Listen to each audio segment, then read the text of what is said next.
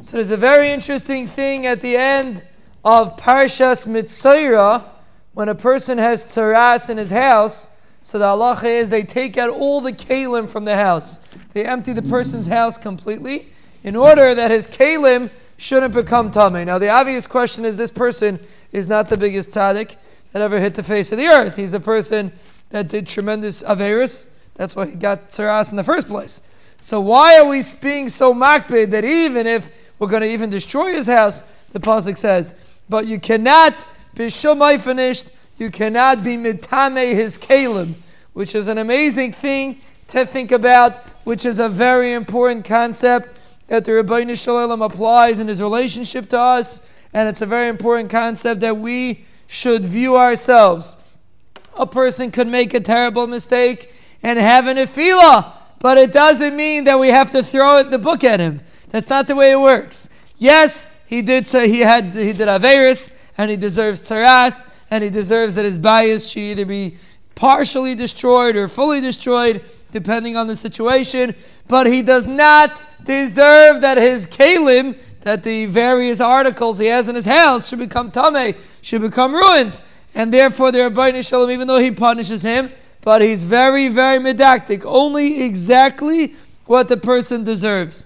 And that is how a person should view himself. Person misses one day, person does one aver, he says, forget it, it's not kedai. That is the Yetzer Hara talking. A person has to realize that the Yetzer Hara wants you to focus on your chesroinus and say, you have this chesaron, it's not kedai. What are you going to be already? Where are you going to get to? You're not going to be matzliach, it's not worth it. But that's a terrible mistake, and it's a terrible mistake in Gashmias too. If a person doesn't make money the first month, he opens his business and then he closes shop, he's never going to make money. You're only going to make money even if you didn't make money the first month and the second month and the 10th month. And then afterwards you hold strong, then Bez Hashem, a person is matzliach.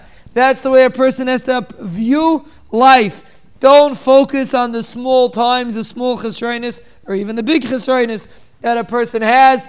Baruch Hashem, there's much bigger picture than that. Focus on the bigger picture, and then a person will be zoiche to be matzliach. We should be zoiche to appreciate the bigger picture and realize that even if we have chesroinus, that's not where it starts and stops. We can pick ourselves up and move on. We should taka be zoiche to focus on the big picture and have a positive view of ourselves and others. And then Bez Hashem, the Rebbeinu Shalom will always send us brachas, hatzlachas, yeshuas, refuas, lanu, ulachal chaburaseinu, ulachal mishpachteinu, ulachal Yisrael. Amen.